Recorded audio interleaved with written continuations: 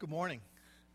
It's great to see all of you today. Glad that you're here with us as we look into God's Word and try to discern what God would say to us today. Would you please join me as I pray? Lord Jesus, may we be open to what your Spirit would say to us today. May you take the words that I've prepared, the thoughts that I think you've put into my head today. May you take those, Lord, and apply them to each of our individual lives. Lord, we come with a lot of different kinds of pressures today. A lot of things that are occupying our thoughts, a lot of ways, Lord, that we really need your word to speak to us. And so we ask, Lord, that you just clear away all the fog and all the distractions. Help us to really hear your Spirit today. For we ask it in Jesus' name. Amen. We're in the middle of a message series on pressure and how we as followers of Christ can become more effective in dealing with this pressure-packed world that we live in. And the number one comment I hear about all this pressure, where we feel it, is this: I don't have enough time. I don't have enough time. There's too much to do, and there's too little time to do it in. I just can't get it all done. And so we scurry madly from one thing to another like a squirrel caught in the middle of the road. We kind of are frazzled, we're out of breath, exhausted, distracted, energy depleted, feeling like we're always behind or always making excuses, frustrated. And at night, as we look back over the day, it's just kind of this blur of activity. Is that what life is supposed to be? Is that the kind of life God really wants us to live? What do you really think about the way you're living right now? I don't have enough time. That might not sound like a very relevant topic for, a message in church, but when you think about it, so much of our daily life consists of our struggles with or against the clock.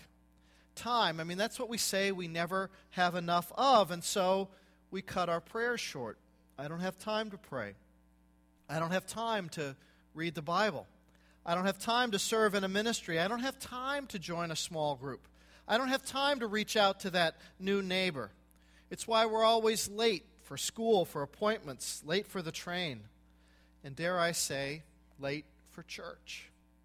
How much of your daily stress has to do with time or the perceived lack of time?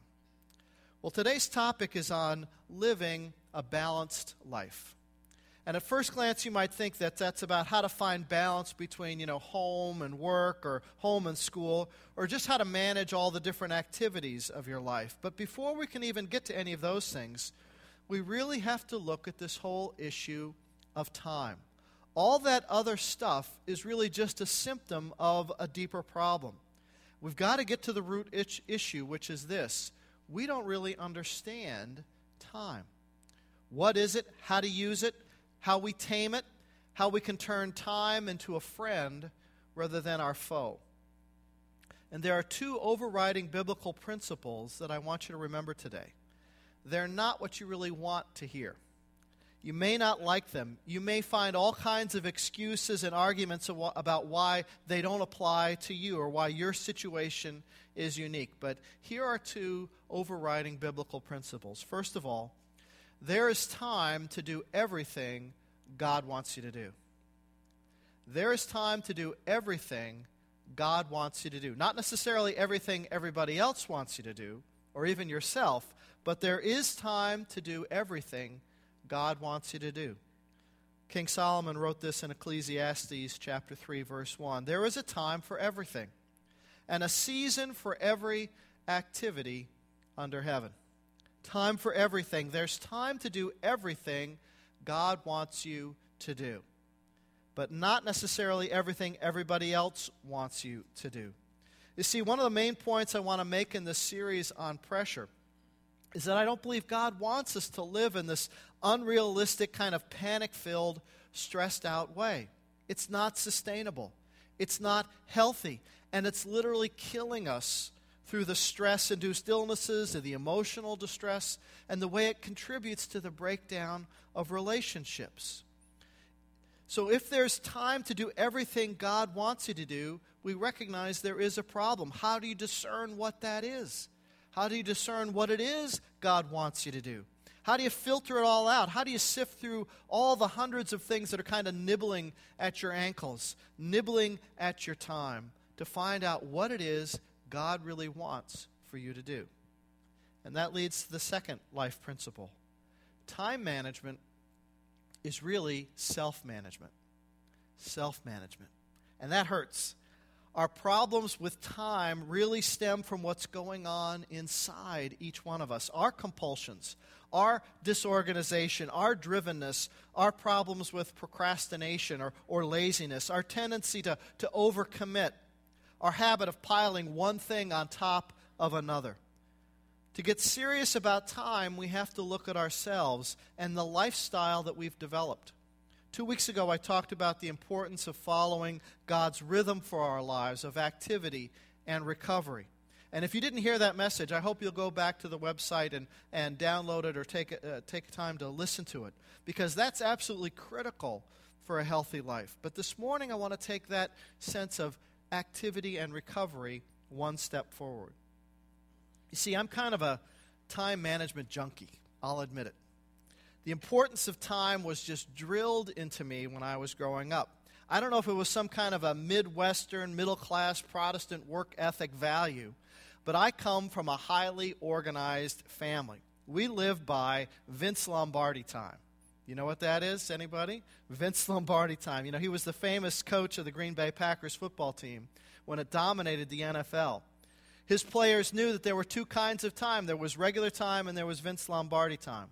Regular time was the way most people lived. Lombardi time was always 15 minutes earlier. So if a team meeting was scheduled to begin at 8 o'clock, they knew that they had to be there at 7:45 or else. Vince Lombardi believed that being on time and ready to go was one of the things that separated winners from the rest of the pack.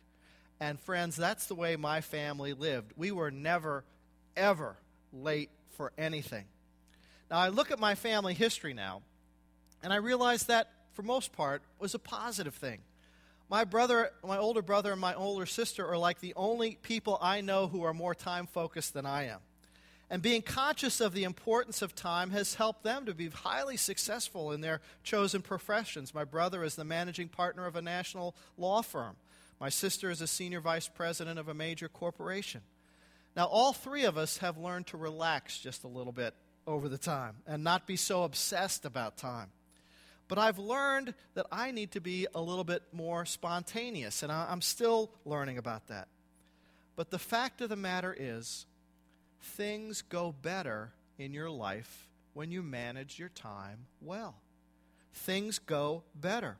Early on in my professional life in the ministry, I knew I had to be good at managing my time. In my kind of work, there's nobody looking over my shoulder telling me what to do each day, especially in the early years where a lot of what I was doing was starting ministries from scratch. The work was always self-generated, entrepreneurial kind of stuff where I had to organize my time or fail. That's really the only two choices. So I went at it with a passion, sort of the Bible in one hand and a copy of Stephen Covey's book, The 7 Habits of Highly Effective People, in the other. I mean, literally, I really memorized both of those books.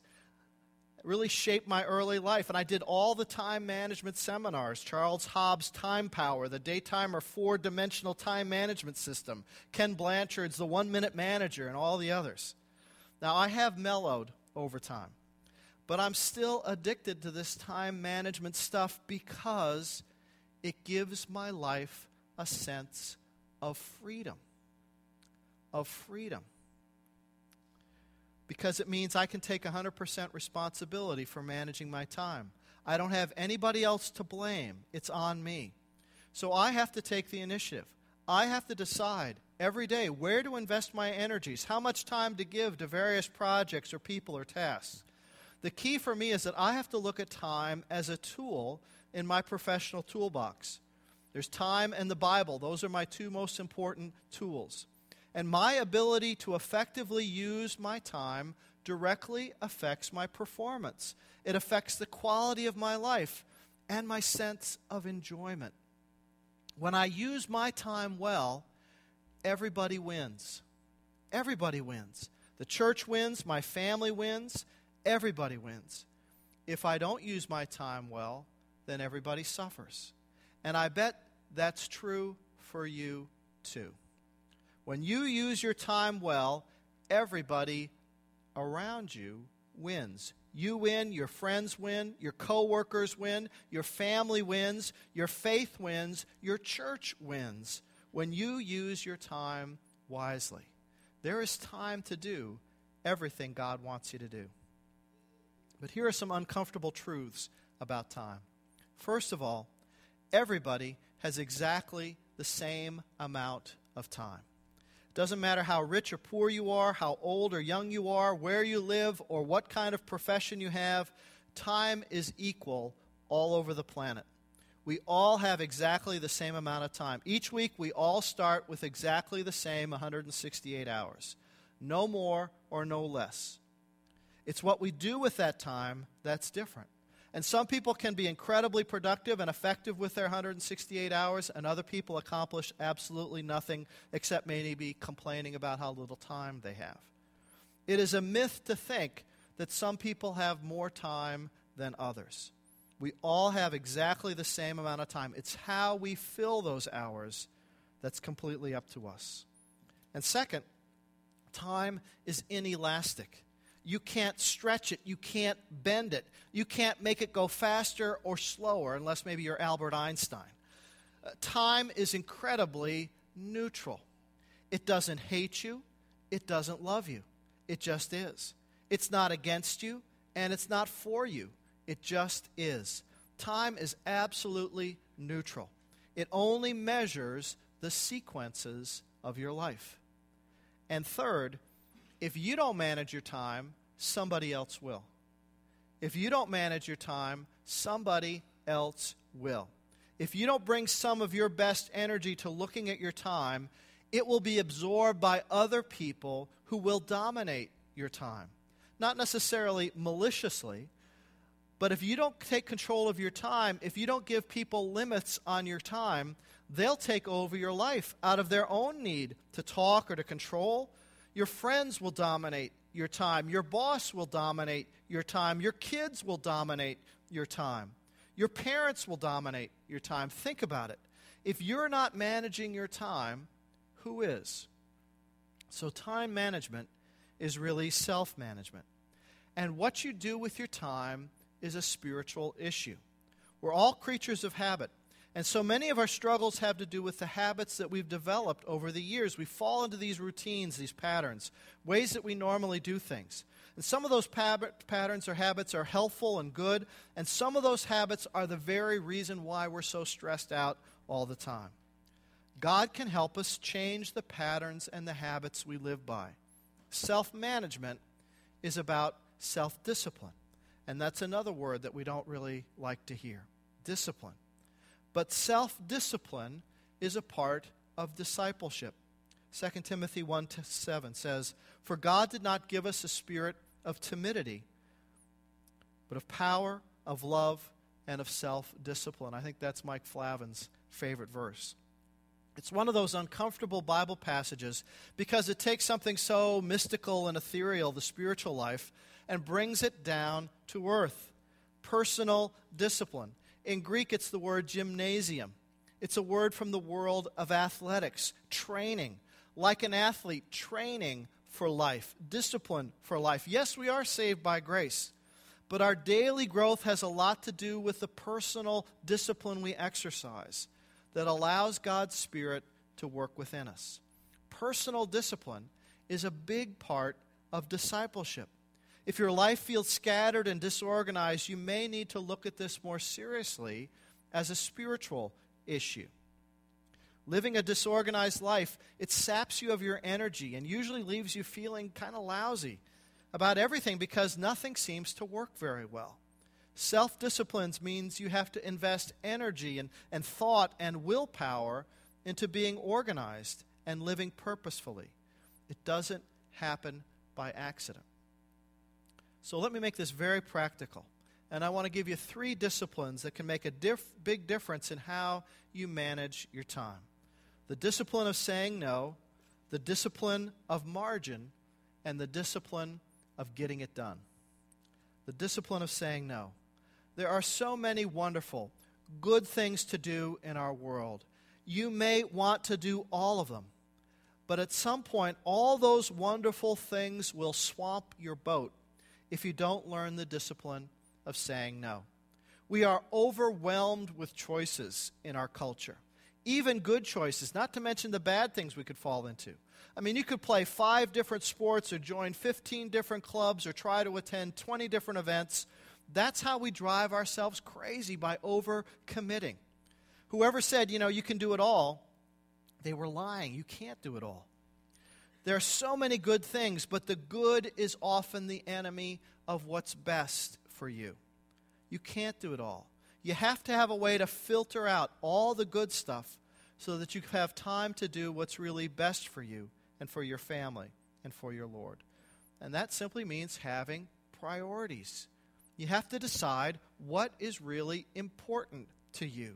If you don't, you will always be living by the daily pressures and not by the sense of your priorities. You have to know what's important to you and begin to really put first things first.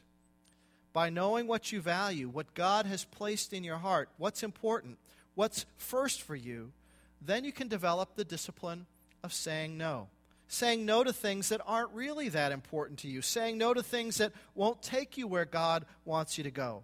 Saying no to things that might prevent you from really experiencing the best things that God has for you.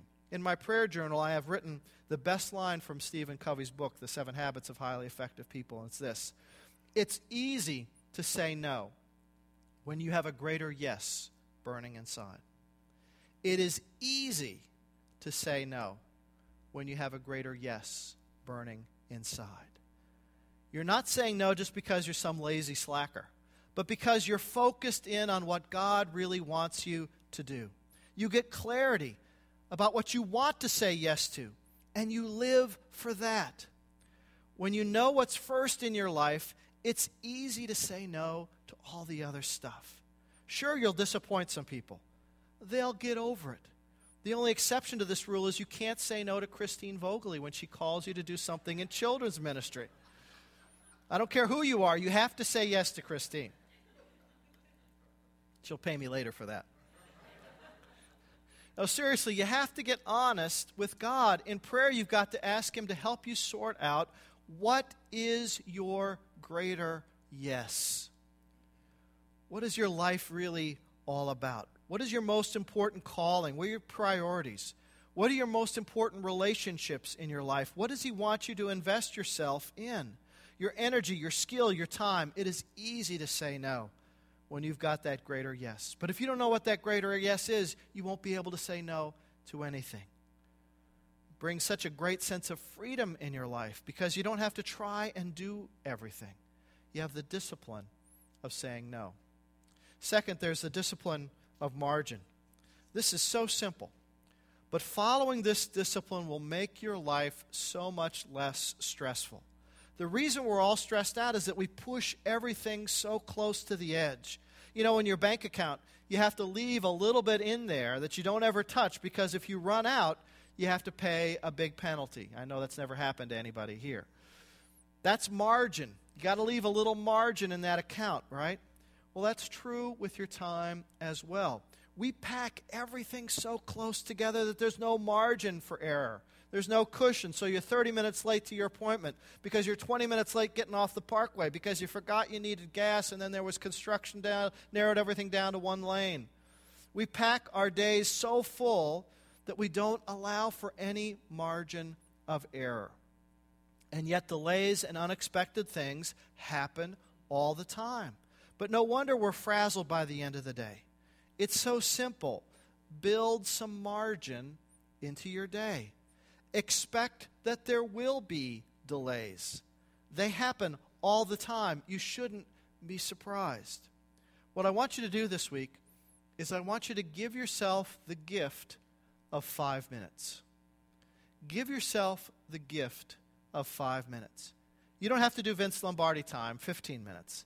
But give yourself the gift of 5 minutes.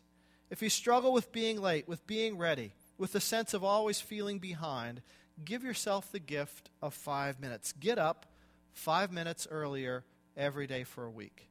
Just see how that might change how the rest of your day goes. Leave the house 5 minutes earlier. Plan on being places 5 minutes ahead of time. That way the tension in your life will drop considerably. Because when the delays happen, as they always do, you've built in some cushion. There's some margin in your schedule. You'll arrive calmer. You won't be so frustrated. You'll be able to bring your best self to what you're doing. Give yourself that gift of 5 minutes. I have to say that unfortunately, I see this so much on Sunday mornings as people are coming to church. Each week, people are late for the start of worship. And I feel badly for them. They're rushing into God's presence, kind of flustered, trying to find a seat. Sometimes we're halfway through the service and people are still coming in. Now, I'm glad people are coming no matter what time they arrive. Don't get me wrong. But that can't feel very good. That can't be what God really wants for you. You can't get the most out of your worship when you're coming in all flustered.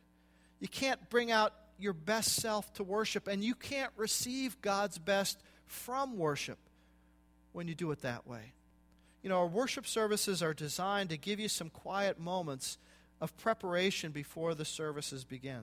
Some meditative music so that you can kind of let go of the stresses of the week and move into God's presence through worship and through music and scripture and prayer and the Word of God. We need that time to decompress before we enter into worship. You can't have that when you arrive a quarter of the way in. You've got no margin, no time to prepare your heart. I know parking is a problem. It's a problem every single Sunday. It's a problem when it rains. It's even more of a problem. It's not a surprise. If people are new to church, I can understand why they might be late, but most of us are not new.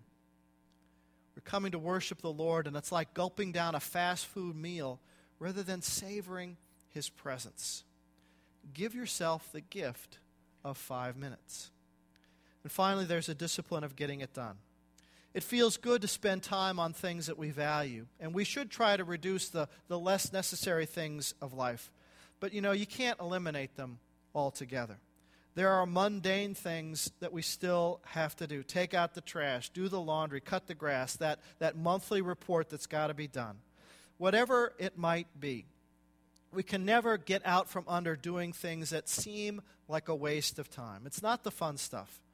It's the stuff where maybe we don't feel very confident. There are things that we do that we don't like to do. So we tend to avoid those things. We procrastinate and push them off until suddenly they're overcomplicating our life because all of a sudden they've got to get done in a hurry. We need the discipline of just getting it done. For me, I have a yearly battle with my taxes. I just don't like to do my taxes because I'm considered self-employed, which means I have to pay all my own taxes. I've got to write the check. So on April 15th, I always have to write a pretty big check, and I just hate to do it. If everybody had to write that check rather than the less painful way of seeing, your taxes automatically deducted from your paycheck, there would be a revolt, I think.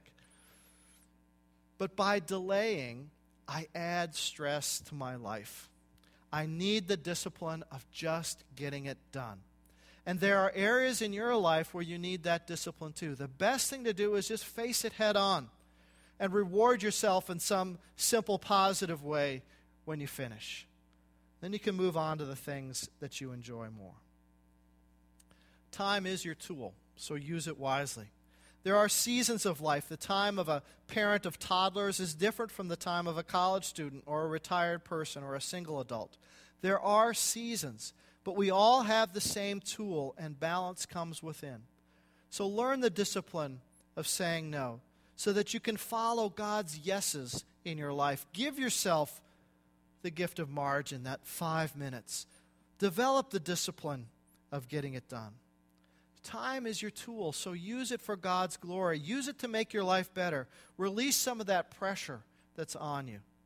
This week I want you to pray about your time. And maybe meditate on the passage that's at the end of that section in Ecclesiastes chapter 3, verses 12 and 13. Listen to this.